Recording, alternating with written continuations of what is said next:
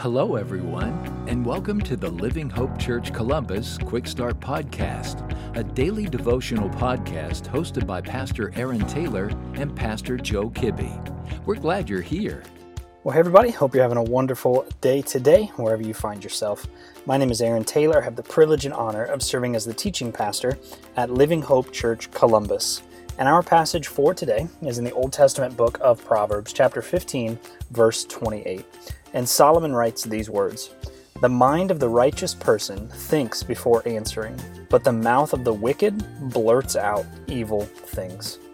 You know, I hate to admit it, but I have a temper that I have to keep in constant check.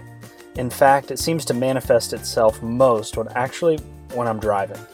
So much so that if another driver does something that I view as crazy or something they shouldn't do, I've been known to shout something crazy at them without even thinking half the time.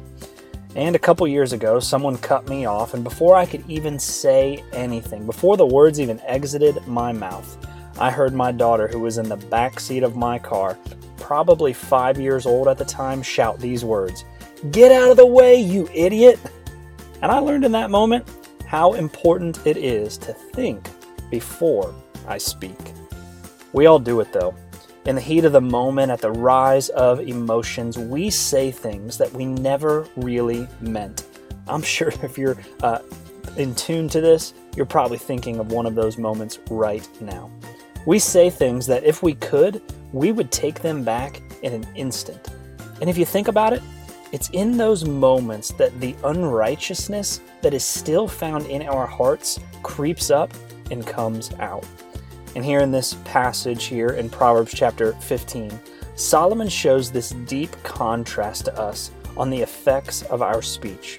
You see, on one hand, you have the person whose speech is controlled by their mind. Before they speak, they think. Even in stressful moments, they think before saying something that could have negative ramifications. On the other hand, Solomon gives us the other side of this contrast here, that you have the other person who just blurts out things that they should never say. He even uses that word, which I think is interesting. They just blurt out evil things. You see, their words aren't controlled by their mind. Instead, their words are controlled by the unrighteousness in their heart.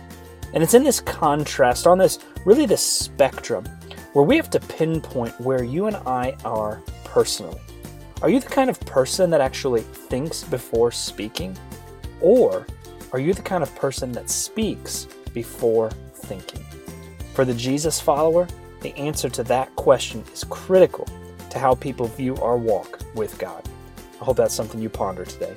And if you found this podcast helpful, send me an email to aaron@livinghopecolumbus.com. I'd love to hear what Jesus is doing in your life and how I can be praying for you. Hope you have a great rest of your day. Thank you for joining us today. Be sure to subscribe and rate this podcast.